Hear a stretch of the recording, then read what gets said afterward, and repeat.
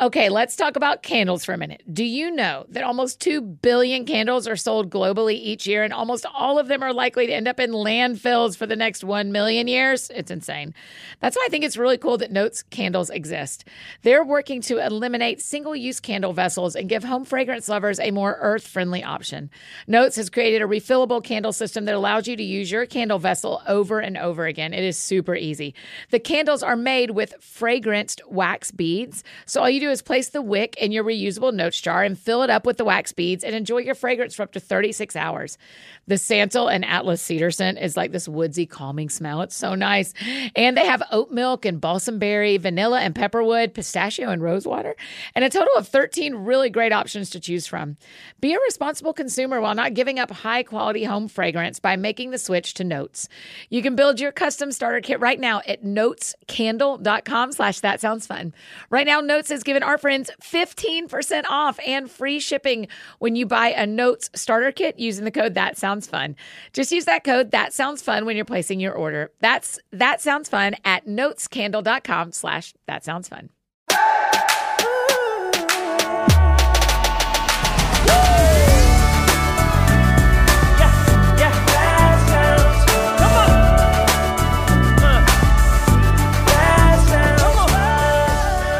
Hi, friends. Welcome to another episode of That Sounds Fun. I'm your host, Annie F. Downs. I'm really happy to be here with you today, and we have got such a great show in store.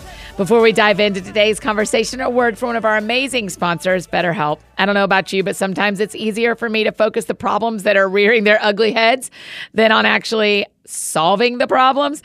I think it's part of human nature, but we can probably agree that it's not the most constructive approach. I mean, the only way out is through, right? If you find yourself needing a nudge toward the problem-solving perspective you're looking for, a therapist can definitely help provide that. And BetterHelp is a great option if you're looking to connect with a therapist. See, we've all got challenges and stress, whether it's work, relationships, anxiety, things from the past, and a therapist can help you walk through the process of working through those things. My counselor has been a godsend in helping me stay solutions-oriented over the years. BetterHelp will match you with a licensed professional counselor. After you fill out a brief survey, they want you to have a great match, so they make it easy to switch therapists if you need to. It's convenient, accessible, affordable, and entirely online. When you want to be a better problem solver, therapy can get you there. Visit BetterHelp.com/thatsoundsfun today to get 10% off your first month. That's BetterHelp.com/thatsoundsfun. And if you're not sure you caught that whole URL, no worries. All the links to our sponsors, the transcript of the show, and even a place you can sign up to get our email every Friday, the AFD Week in Review. Those are all below you in the show notes. Today on the show, I get to talk with Dr. Diane Langberg. Dr. Langberg is an internationally recognized psychologist and counselor with 47 years of experience. She speaks regularly on abuse and trauma all over the world, directs her own counseling practice in Pennsylvania, and she co-founded the Global Trauma Recovery Institute at Biblical Theological Seminary. She has authored and co-authored tons of books, including her most recent, Redeeming Power: Understanding Authority and Abuse in the Church. She's an expert and advocate in this field, and that's exactly the type of person I want to learn from when I realize I have room to grow. I am learning, and I am learning with you, and we are learning together. We're doing the best we can. So I'm thankful for wise voices like Dr. Langberg to keep learning from, aren't you? And listen, we talk the entire show today about abuse of all kinds. So this is not an episode for mini BFFs without you listening first. And if abuse is a part of your story, I would just encourage you to take care of yourself first, take care of your own heart. But also Dr. Langberg is just absolutely brilliant and thoughtful and grace-filled, and it's a beautiful conversation. So if this is part of your story, maybe listen with someone who loves you. But I would love for us all to learn and grow and benefit from the massive amount of wisdom that Dr. Langberg offers. So here's my conversation with the author of Redeeming Power, Dr. Diane Langberg. Thank you so much for making time to be on That Sounds Fun, Dr. Langberg. I'm really grateful. You're welcome. It's an honor to be here. Well, thank you. Okay, well, I think because I'm new to your work, Redeeming Power was your first book that I had read. Will you kind of back us up a little bit and talk to us about getting into the space of where you so deeply study abuse, particularly in the Christian church? Well, it started in the early 1970s I just entered graduate school to learn how to be a psychologist. And a college woman came to see me. There were very few women in the field. I was the only woman in my doctoral program. So that was the secular world. So the Christian world was even less. Right. But a young college woman came to see me. She had very long hair, and she threw it over her face so I couldn't see her. Oh, wow. And she said to me, "My father used to do weird things to me." And I had no idea what she was talking about.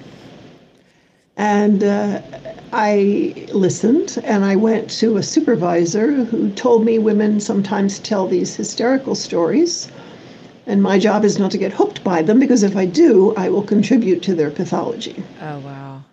So I didn't know what to do with that either. Right. I think I was all of 22 or 23 at that point. And it's important, I think, to know that the other thing about then is that there was no diagnosis in the psychological world for trauma. Oh, really? That wasn't a language that people used yet? No, PTSD Wow. became a category in 1980. So that was like wow. 8 years down the road. So I was working with women like this, but I was also working with Vietnam vets. Okay. Anyway, I went back to the woman and I decided to believe her and not the supervisor. So I quit talking to the supervisor about the case, and I just said, "I have no idea what you're talking about. You'll have to teach me." Yeah.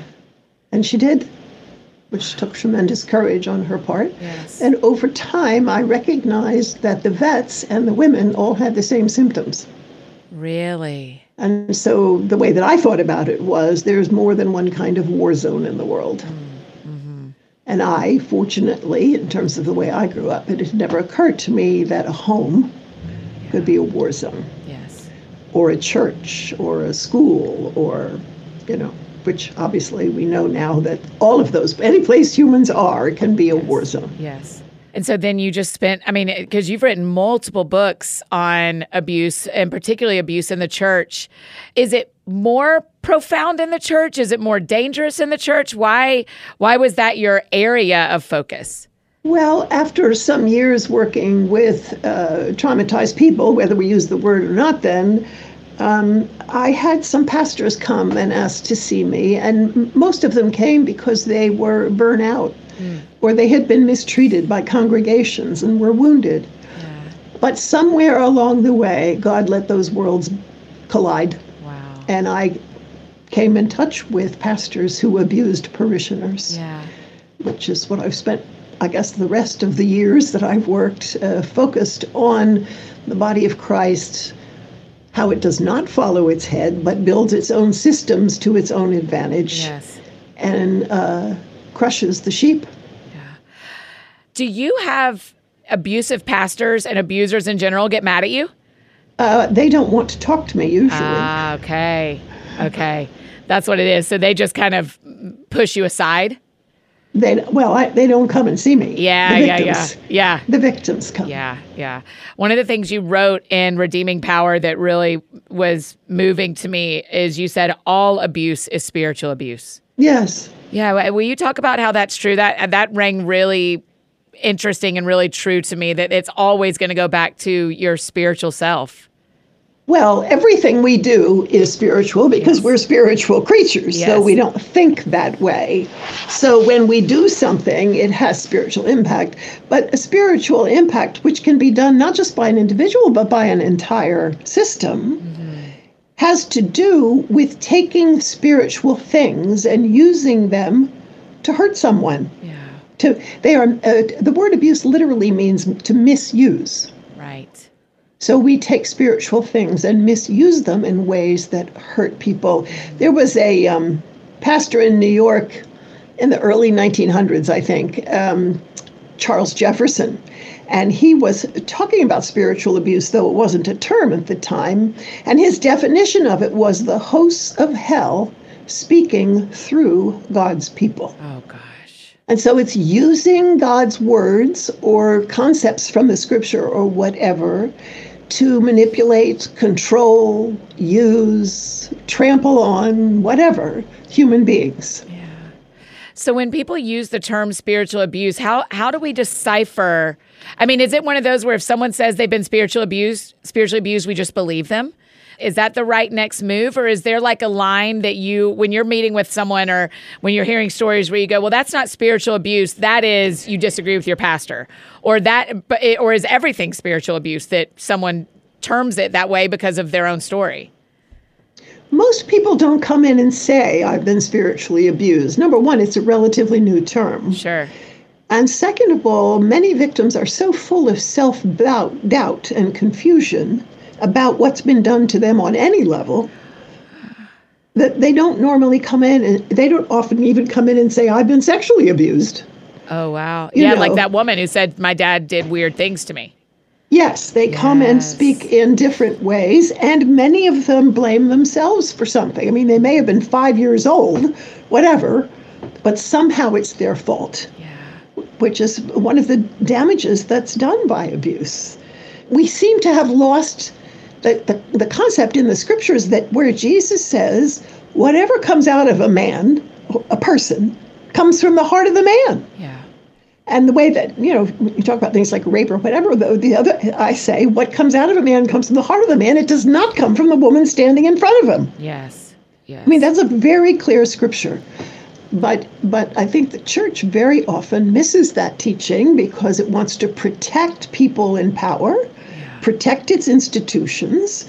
And so if you hadn't done X, Y, or Z, this never would have happened. But X, Y, and Z are expressions of the heart that produced them.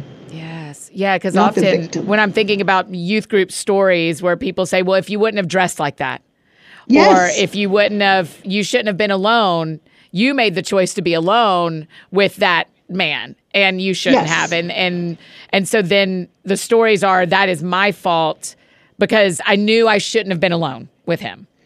The other thing that sometimes gives victims is a false sense of, if I had done the right thing, I would be safe, which is not true. Right. Oh, Dr. Langenberg, that's a profound thought. If I had done the right thing, I would be safe. I would imagine I've thought that before about a car wreck. If I would have taken a different turn, I'd have been safe. Yes. And so that's a narrative that abuse victims carry. Well, many decades ago, I did some teaching in seminaries and taught a class about some of these things. And it was long enough ago that it was a pretty new subject. Yes. And 99% of the audience were male. Yeah. And I used to say to them, here's an example. You're sitting in your pastoral study and somebody knocks on the door and it's a woman and she's crying and she needs to see her pastor. And you invite her in and you talk with her. And all of a sudden, she's very distraught, and she stands up and she starts taking off all her clothes. What happens next tells me about you. Wow. I mean, that woman she's obviously confused and a mess and everything else, but she would have been utterly safe with Jesus Christ. Wow. One of the things you do so beautifully in the book, Redeeming Power, is outline all the different types of power. And a woman taking her clothes off in front of a pastor can mean physically, can mean emotionally, can mean spiritually, and we would all have been safe with Jesus. Yes. Yes. So where did it all go wrong, Diane? Where did this even come from? This isn't how it was in the Bible, right? Well, this isn't how it was when they started the book of Acts, or is it? I think it's been with human beings since we started sinning. Yeah. If you go back to Genesis, here we are created in the image of God. And what does he call us to do? To rule the earth. That's power. Yeah. He gave us power. And we sinned against him, and everything about us has been twisted since then. And power is one of those things. So if you go back and read history in terms of the church and things like that down through the ages, you will find things like this. Not talked about exactly the same way, and maybe the frequency not understood and things like that. But it's always been there. Yeah, because as you're saying that, I'm thinking, even Cain and Abel is a story of power, that one was able to overpower the other. Yes. It has always been the case. Well, David and Bathsheba, I mean, he's the king. You don't tell the king no. Right. Right. And then God calls him a man after his own heart. That's complicated. Yes. Very.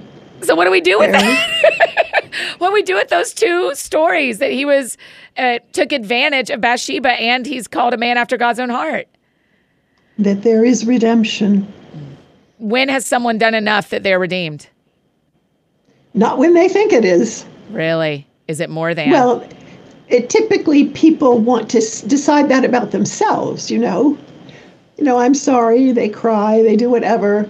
People don't realize the depth of deception in themselves. I mean, it's not like everybody has to walk around all day long, every day, being terrified they're going to sexually abuse somebody. Right. You have to deceive yourself, perhaps being a victim to begin with yourself, but you have to deceive yourself to making something like that okay enough to do and to do repeatedly. Right. And so you can cry and say you're sorry and be 100% genuine, but it doesn't change what's inside and has been practiced for years. Yes. So it's the humility of knowing, number one, I can't judge myself about this. My measures are all messed up. We also hold getting the position back as the rewards, The thing that needs to happen when somebody is repenting of that and learning and everything else is that the driving force of their lives is a likeness to Jesus Christ and nothing else. Hey friends, just interrupting this conversation real quick to share about one of our amazing partners, Athletic Greens. Okay, here are a couple questions for you. Would you like to have more energy? Would you like better gut health? Well, you want to support your immune system? Would you rather not have to take 14 different pills every morning to get all your supplements in? Well, if your answer is yes to any of these, I've got the answers for you. It's Athletic Greens, you guys. Drinking 1 scoop of Athletic Greens mixed in cold water every day will provide you with 75 high-quality, easily absorbable vitamins, minerals, whole food source superfoods, probiotics, and adaptogens. Their special blend of ingredients supports, get ready, here we go, your gut health, your nervous system, your immune system, your energy, your recovery, your focus, like all the things, you guys. It supports all the things. Athletic Greens contains less than 1 gram of sugar, no GMOs, no bad-for-you chemicals or artificial anything, and it still tastes good. It's got a fresh greeny flavor, probably like your favorite green juice, but minus the extra sugar. And it's lifestyle-friendly, so whether you eat keto, paleo, vegan, dairy-free, or gluten-free, you got nothing to worry about. It costs less than $3 a day. I mean, y'all, being a good friend to our bodies, and it's cheaper than the bougie hot bev we grabbed on the daily. Let's go. That seems like a no-brainer to me. It's time to reclaim your health and arm your immune system with convenient daily nutrition, especially during this flu and cold season. It's just 1 scoop in a cup of cold water every day. That's it. To make it easy, Athletic Greens is going to give you a free 1-year supply of immune-supporting vitamin D and 5 free travel packs with your first purchase. I keep one in my carry-on, you guys. All you have to do is visit athleticgreens.com/soundsfun. Again, that is athleticgreens.com/soundsfun to take ownership over your own health and pick up the ultimate daily nutritional insurance. And I want to tell you about another one of our incredible partners, Stitch Fix. Stitch Fix is the best way to discover new styles and brands just for you. Think of Stitch Fix as your style partner. You have a personal stylist who will learn all about your taste and collaborate with you on looks that you love. All you have to do is answer a few questions about where you typically like to shop, what you like to wear, and your price range. We love a quiz around here. You know this, especially one that makes our lives easier and more stylish at the same time. With your choices in mind and a wide range of sizes available from extra small to 3XL, they'll find your perfect fit from over 1,000 brands and styles. You get to try your pieces at home before you buy. Just keep what you love and send back the rest. Plus, shipping, returns, and exchanges are always free. There's no subscription required. Simply order a refresh as needed or set it and forget it with regular seasonal fixes. You are in control. I'd probably describe my style as casual and classic. So with that and my interest in keeping my clothes affordable enough that there's plenty left over for the fun I want to have, I love that Stitch Fix sends me stuff I can toss straight into my suitcase because it fits me, my budget, and my life. Right now, Stitch Fix is offering my listeners $20 off their first fix at stitchfix.com/thatsoundsfun. That's stitchfix.com/thatsoundsfun for $20 off today. stitchfix.com/thatsoundsfun. And now back to our conversation with Dr. Langberg.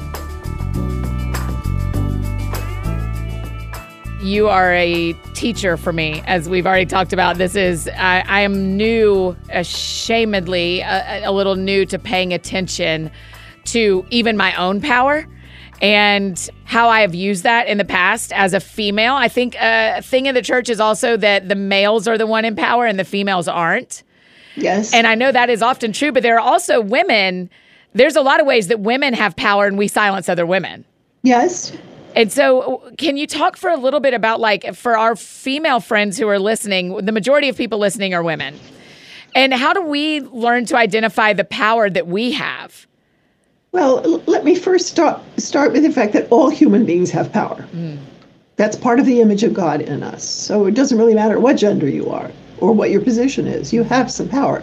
And one of the basic examples I give in the book is, you have a 2-month-old baby in the house, and the baby wakes up at 3 a.m. and you're exhausted and the baby cries. Guess who has the power in the house? That's right. Not the grown-ups. Not the grown-ups. No. Not at all. So it's just part of being human. And so a lot of the time, different parts of humans have tried to reduce the power of other parts of humans, like males with females and things like that. People in high positions want people under them not to have power, and they want all those kinds of things. But we still have it. Yes. And it just means to be able. So you can have a lot of women have verbal power. A lot of women have emotional power. They use their emotions to do things to other people or to get them to do things for them or whatever. And so we think of power as a physical thing, which of course it can be, but it can be many, many other expressions. Yes. And everybody has it. Everybody has it. And it is ours. What I think I'm learning from you, but you are, for the rest of our lives, Dr. Langberg, you're allowed to correct me every time, but correct me here if I'm wrong. I think what I'm learning about this is that it is ours not only to make sure we aren't misusing power, but to even identify that we have it. Yes. For a lot of us, and even as I'm continuing my journey, how do I keep identifying the power that I have? How do I know where my power lies so that I'm not taking advantage of anyone else? Well, part of the way we can identify where our power lies is to understand where we're gifted. Wow. So if somebody has an IQ of 150 and somebody else has one of 70, they have power. Yes. Now, the other one might weigh 250 pounds and be all muscle, and the one with 150 IQ may be scrawny. Right. So now the power gets reversed in that arena. Right. That's right.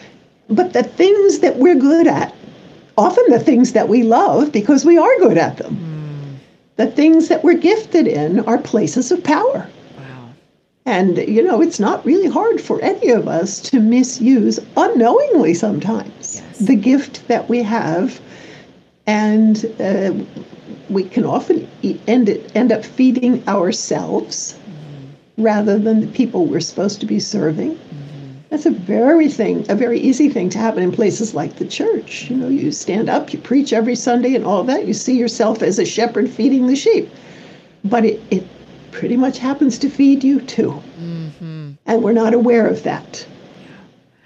So once we become aware, once we identify, for all of our friends listening, we're sitting and thinking, okay, here's what I'm really good at. So here's where I have power. Or, and it's also kind of the skin color we're born with and the socioeconomic status we're born into. Does that kind of do we need to automatically go, I have more power because I'm white? It's just true. I just have more power. And so I need to be paying attention. And the family I was born into gives me power over some and not over others. And so do we need to kind of go through and inventory our lives a little bit? Is that the godly move? I certainly think so, and I think we need other people to speak into it because we're probably crooked about it somewhere. Oh, right. I know. Well, you do that in Redeeming Power. You get all of us. If we're not careful, you got us all in there. So taking an inventory of ourselves, paying attention to what we're gifted at, and then is the next step I kind of wonder if it's the next step is asking the Lord to kind of reveal anywhere that we're misusing our power. Is that what you would have us do next? Well, I think before we go there, the other thing I would have us do is we want power where we're not gifted. We want power where we're not gifted. We want it where we're not on top. And so oftentimes we will do things to try and get it, which ends up usually being a misuse. Yeah.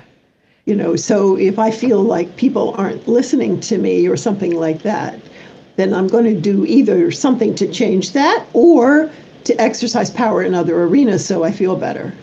So we're not only managed by what we have as power in our lives, but we are often frequently managed by where we do not, or at least not to our satisfaction. Wow. And we will work hard to make that happen. And you can trample people either way. Right. And men and women do that. Sure, humans do it. Yeah, that's right. Do you find that people who have been victimized by someone else, either sexual abuse or emotional abuse, spiritual abuse, physical abuse, are they more inclined to then turn around and try to exercise power in other ways? Or are they more inclined to kind of disappear and pull back altogether? Most of them are crushed. Yeah.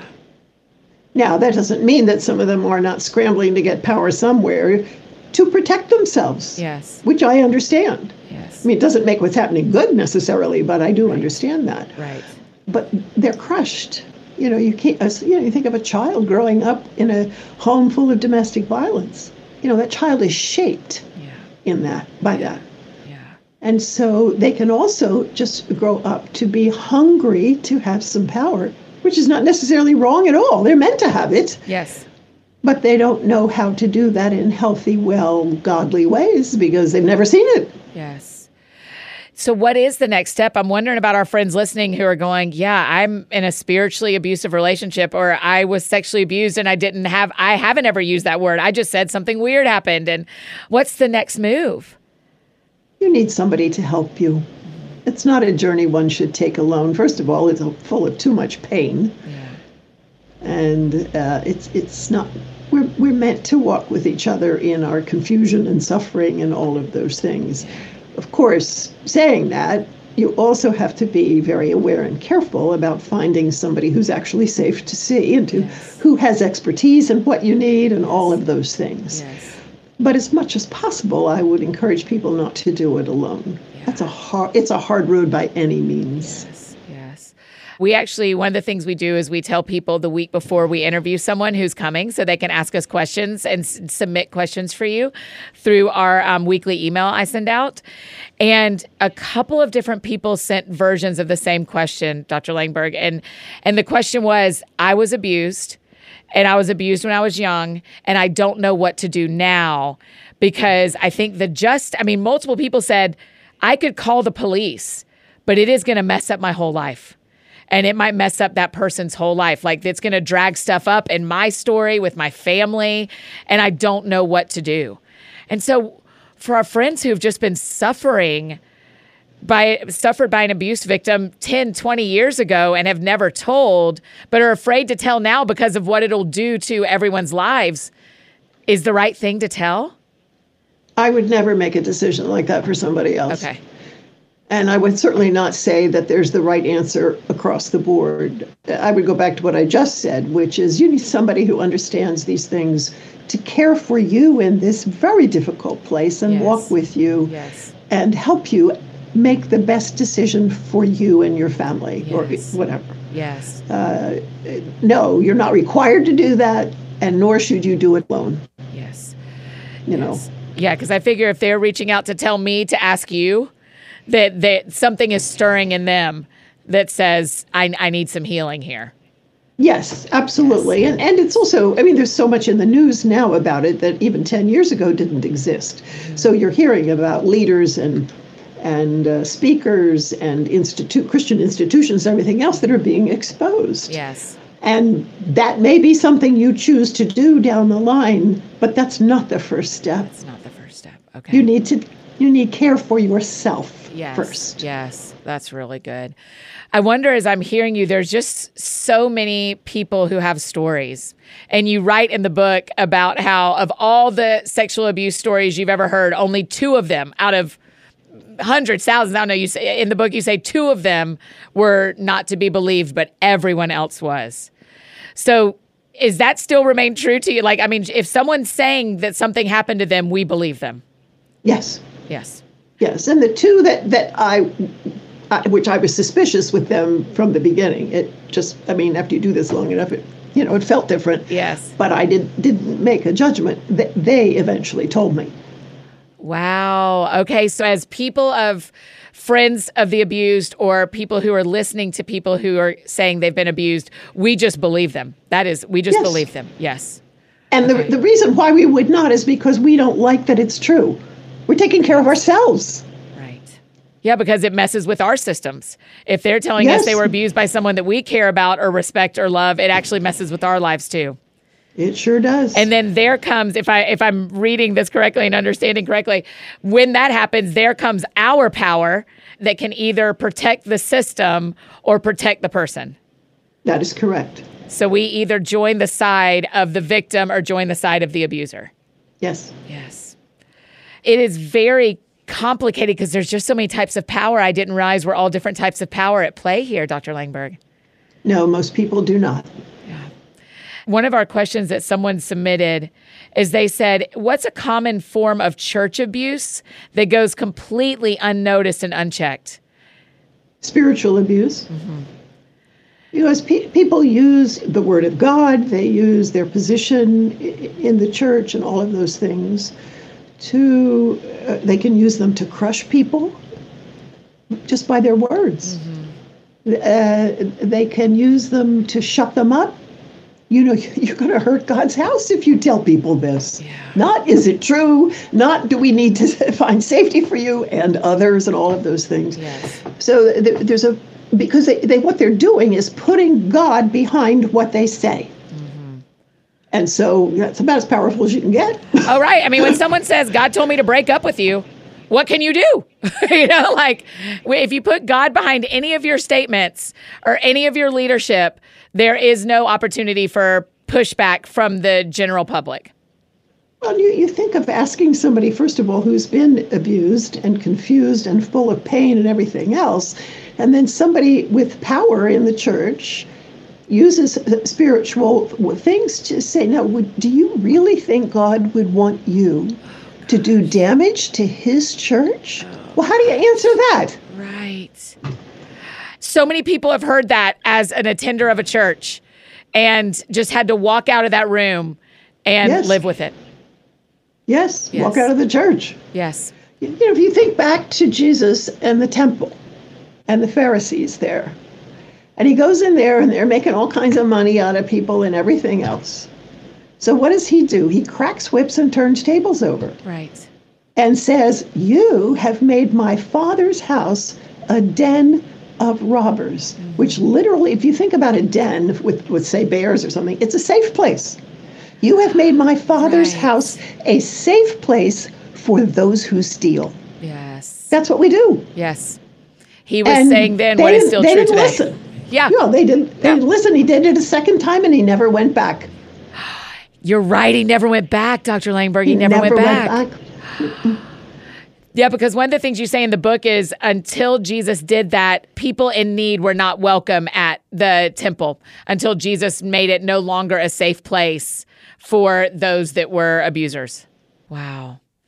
So what does it look like for us? I mean, what if this is happening in our church and we know it? What do we do if this is happening in our church and we know it? Well, again, I would advise talking to somebody who's something of an expert.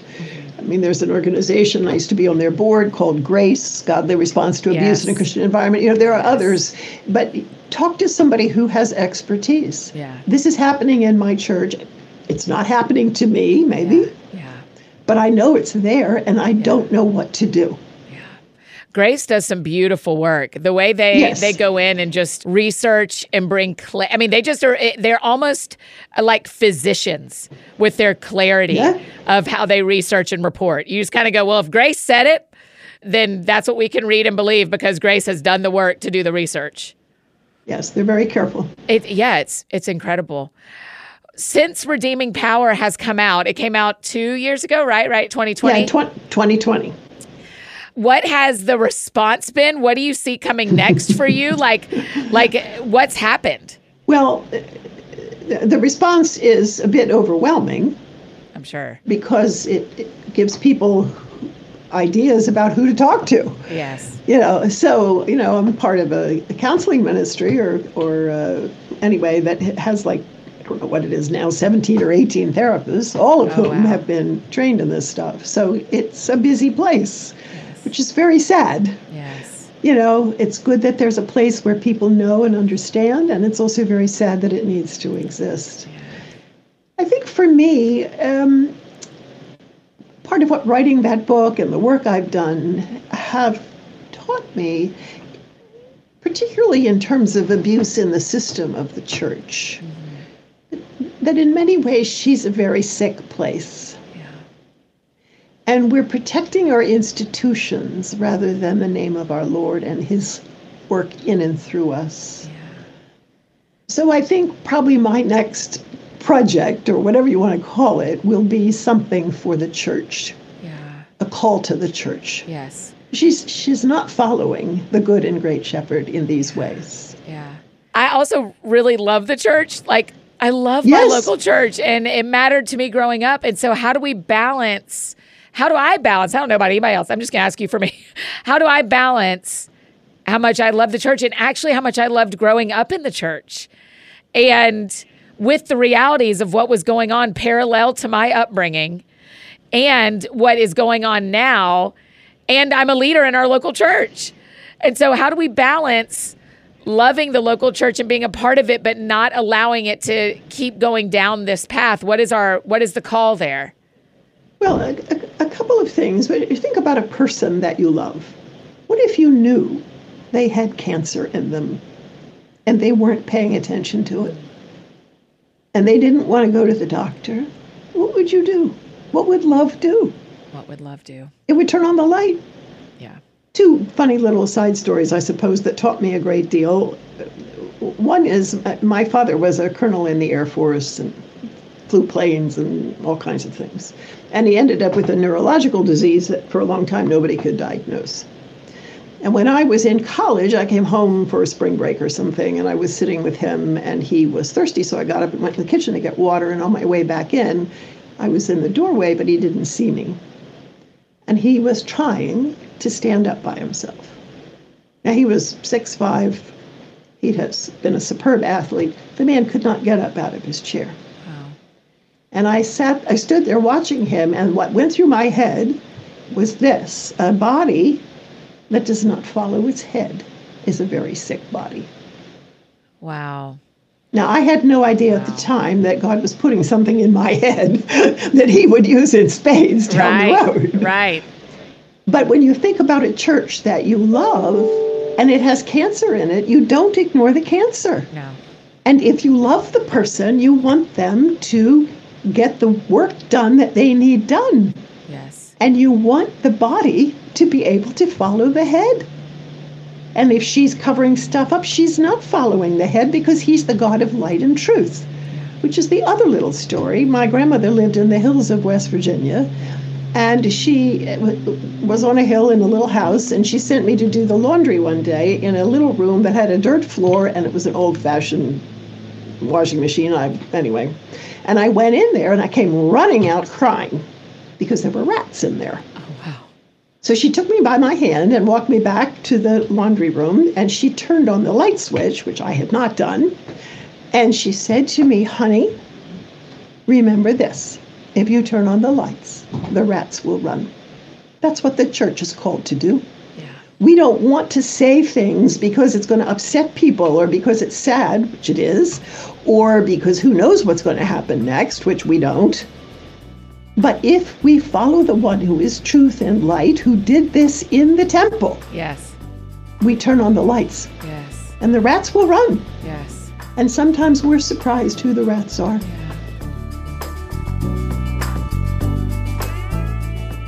Hey friends, just interrupting one more time to tell you about another amazing partner, Everlywell. Okay, if you've been experiencing symptoms that have raised your eyebrows and brought up questions, but you don't know where to start, Everlywell is committed to listening and supporting your journey towards better health and wellness. The Everlywell Women's Health Test measures 11 biomarkers known to play a role in your overall health and wellness, and checks for any abnormal levels that may be keeping you from feeling your best. Everlywell is digital healthcare designed for you, all at an affordable and transparent price. With over 30 at-home lab tests, you'll be able to choose from tests that make the most sense for you and get the answers you need, like the Women's Health Test or Food Sensitivity Test. That's the one I've taken. More on that in a second. So first, here's how it works. Everlywell ships products straight to you with everything you need in one package. And to take your at-home lab test, you simply collect your sample and use the included prepaid shipping label to mail your test back to a certified lab. Your physician-reviewed results get sent to your phone or device in literally days. And you can share the results with your primary care physician to help guide your next steps. If you order their high-quality vitamins and supplements to support your overall health, you can start adding them to your daily routine right away. So choose from a variety of options, including vitamin D3 and omega-3 fish oil. It's so simple. Over 1 million people have trusted Everlywell to support their health and wellness goals, and you should too.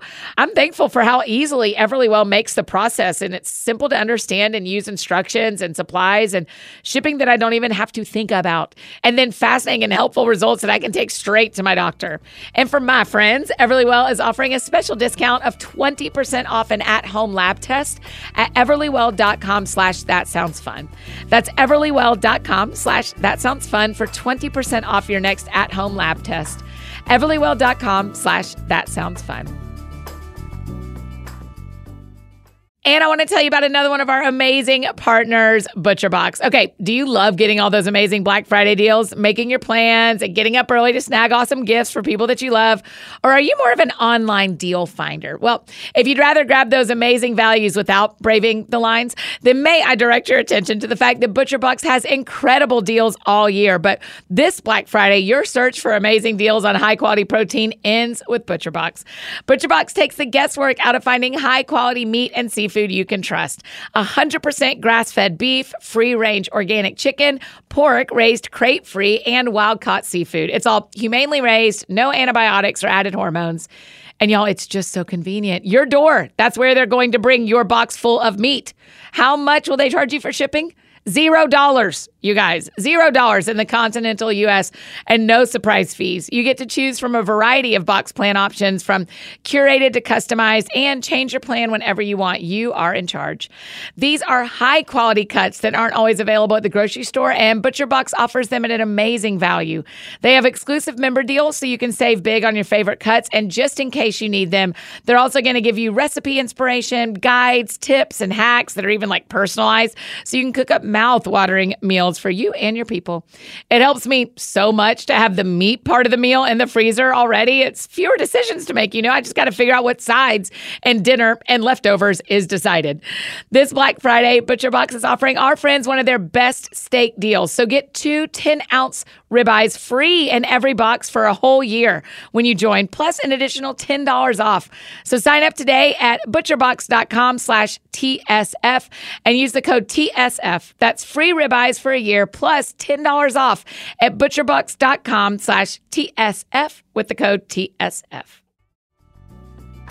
And now back to finish up our conversation with Dr. Langberg.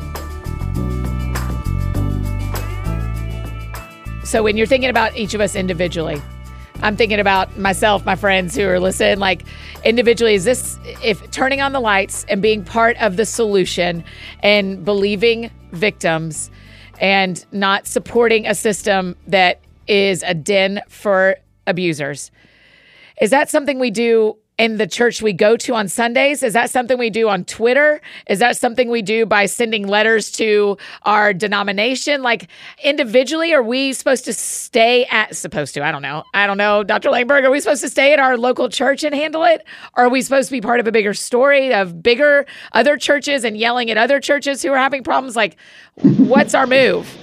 Well, I think, first of all, you start with where you are. I mean, number one, do they have policies for protecting children? Have they ever had people come in to train pastors and whoever else is in leadership in the church in different ways to protect little ones, to protect adolescents, to what do you do if you see something? Yes. Who do you tell?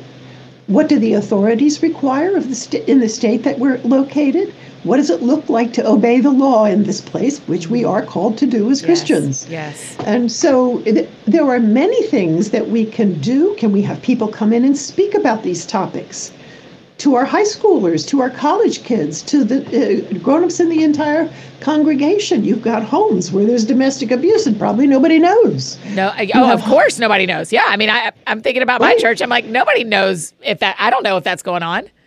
And nobody knows if there's sexual abuse. And nobody knows if somebody was abused at the church before they came to your church and has never dealt with it. Yes.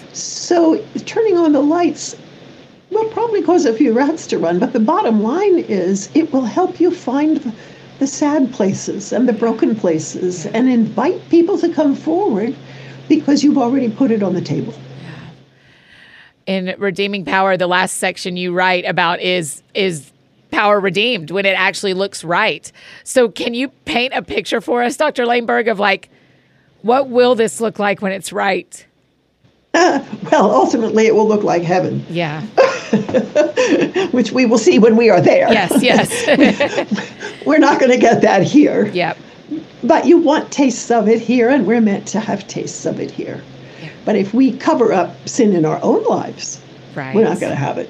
Right. Which is, partly where we need to start. We're talking about sexual abuse and all these things. One of the problems in the church is pornography. In homes, in leadership, in whatever, and that doesn't get talked about. Yes, and that is men and women. That is not it is. Sin for men. Yes, it is. No. Right. No. So we're not being verbal and turning the lights on about many things that are harming precious lambs of God. Right. And so it starts even in our own lives of saying, do you have anything secretive in your life that's contributing to the greater society and community that is allowing secrets to exist?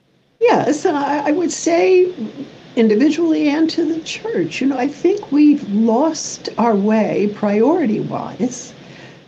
The most important thing in my life is to be love and obedience to Jesus Christ, no matter the cost. No matter the cost. And so that's an individual call. It's also a body of the church call.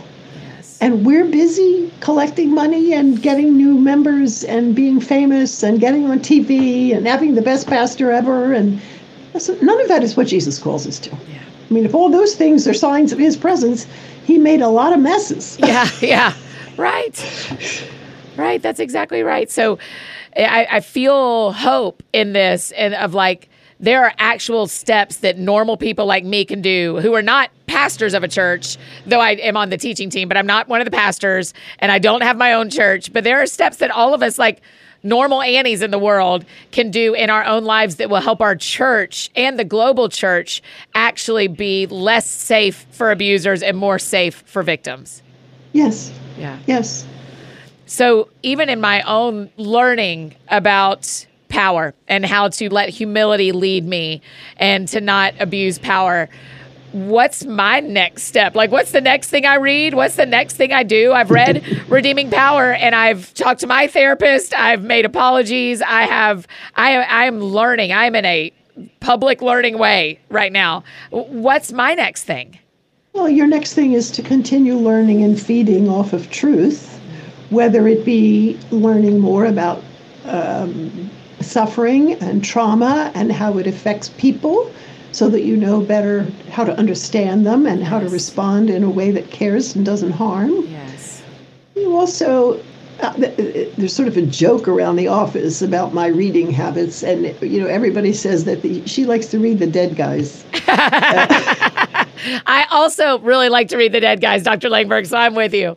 Okay, so, I cut my teeth growing up on Oswald Chambers. Yes. And I think of Andrew Murray's book, Humility. And, we need to go back to those things. This is not about numbers and money and fame and TV and all these. They have nothing to do with being the true body of Christ. Yes.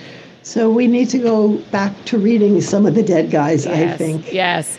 And feeding off those truths. Yes. And Richard Foster is about to release a book called Learning Humility. And it is painful to read in like the best, like hurt so good kind of way. Yes. It is a painful read. I was like, if he wasn't such a beautiful writer, I'd have thrown this out the window by now. Well, I've been known to throw books, but then I go get them and read them anyway. That's exactly right. I'm going to toss this and then pick it back up. I did take a break halfway through yours and eat lunch on the day that the weekend that I read it. So I said, I think I could set this down and go eat lunch and come back to it and think about it. I mean, you're saying one of the things that really was profound for me is that the more power you have, the less empathy you have. Yes. And so your invitation. Except if you're Jesus Christ. Yes, that's it. Right. Except Jesus. He holds all power and all empathy. Yes. And so for the rest of us, it's about chasing humility and chasing empathy. Yes. Yes. And again, going back to this thing about us being the body of Christ, you think truly about what he did. He put on flesh to enter in to all kinds of awful things. Well, if we're working with an abuse victim, that's what we're called to do. We're called to put on their flesh and enter into all kinds of awful things in a way that carries into that place the character of Jesus Christ. Yes, yes. Yes, ma'am. Dr. Laneberg, you are teaching, and this is such a gift to us. Thank you for spending your life on this so far. That just, I mean, it's changing so many people's lives. I'm so grateful. Is there anything we didn't say that you want to make sure we cover? Is there anything for victims or for abusers that we need to say?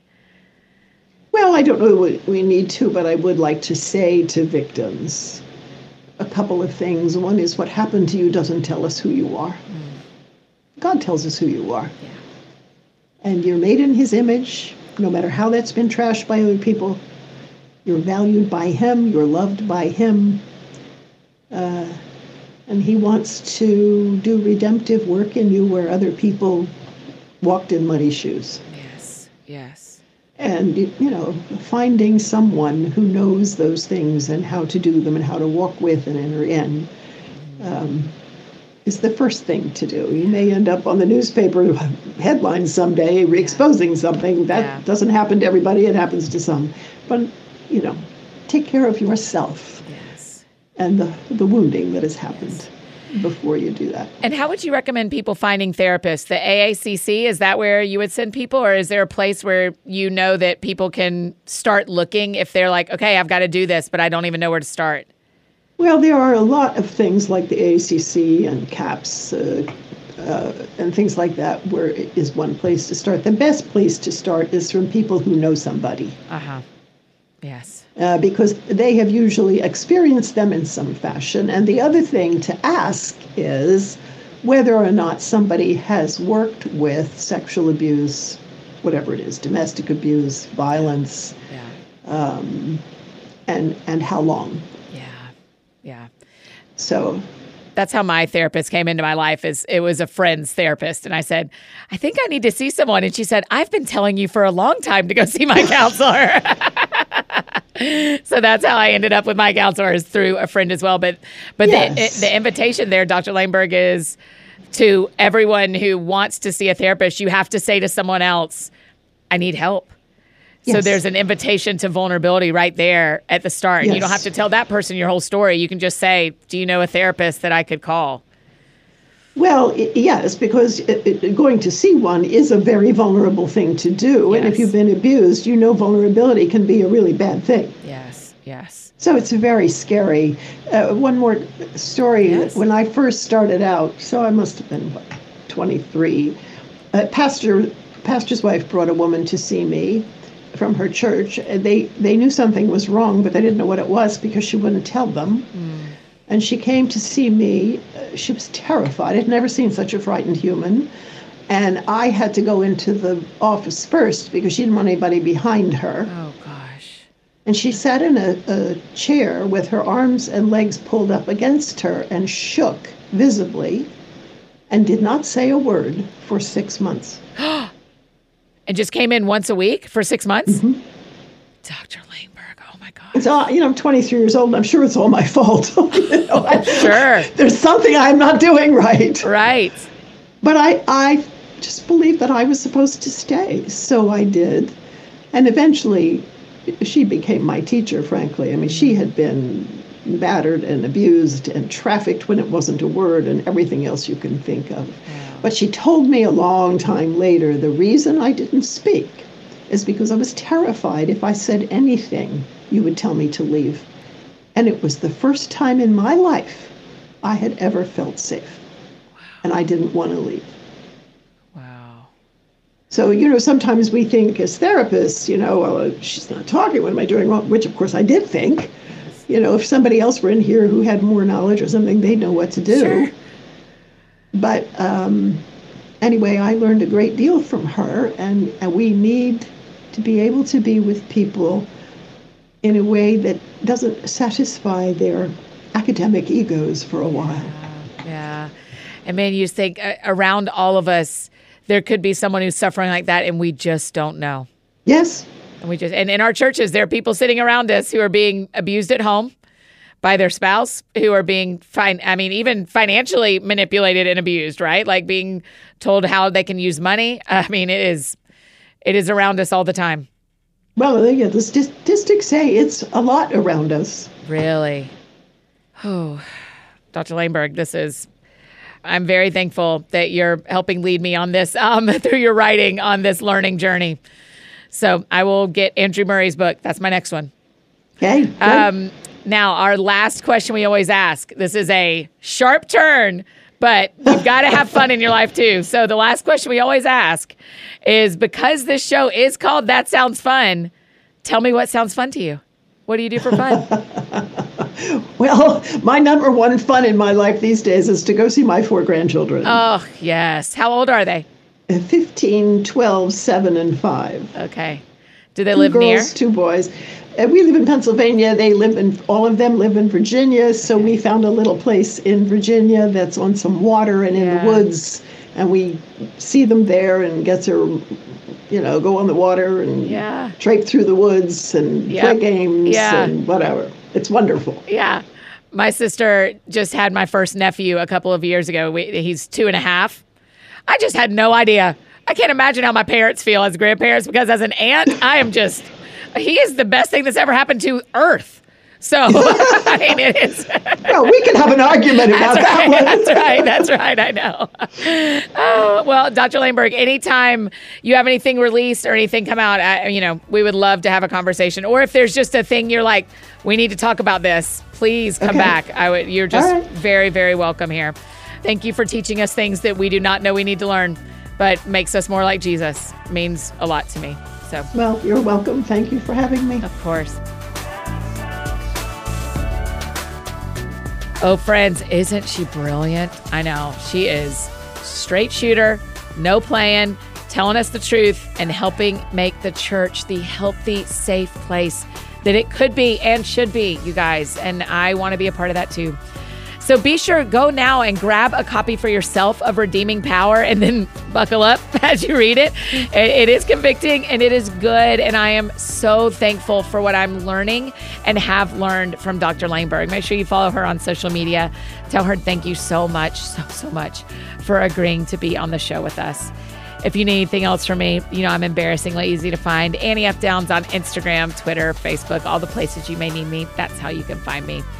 And I think that's it for me today, friends. Go out or stay home and do something that sounds fun to you, and I'll do the same. Today, what sounds fun to me? Well, to tell you the truth, we have a big announcement coming for you on Thursday, and I am like bursting at the seams to tell you. So what sounds fun to me today is I don't have to keep this a secret anymore. Well, I do until Thursday, but after that, done keeping secrets. Y'all have a great day. We'll see you back here on Thursday with a big announcement and our lovely friend who I adore, Ann Wilson. We'll see you guys then. Have a great week.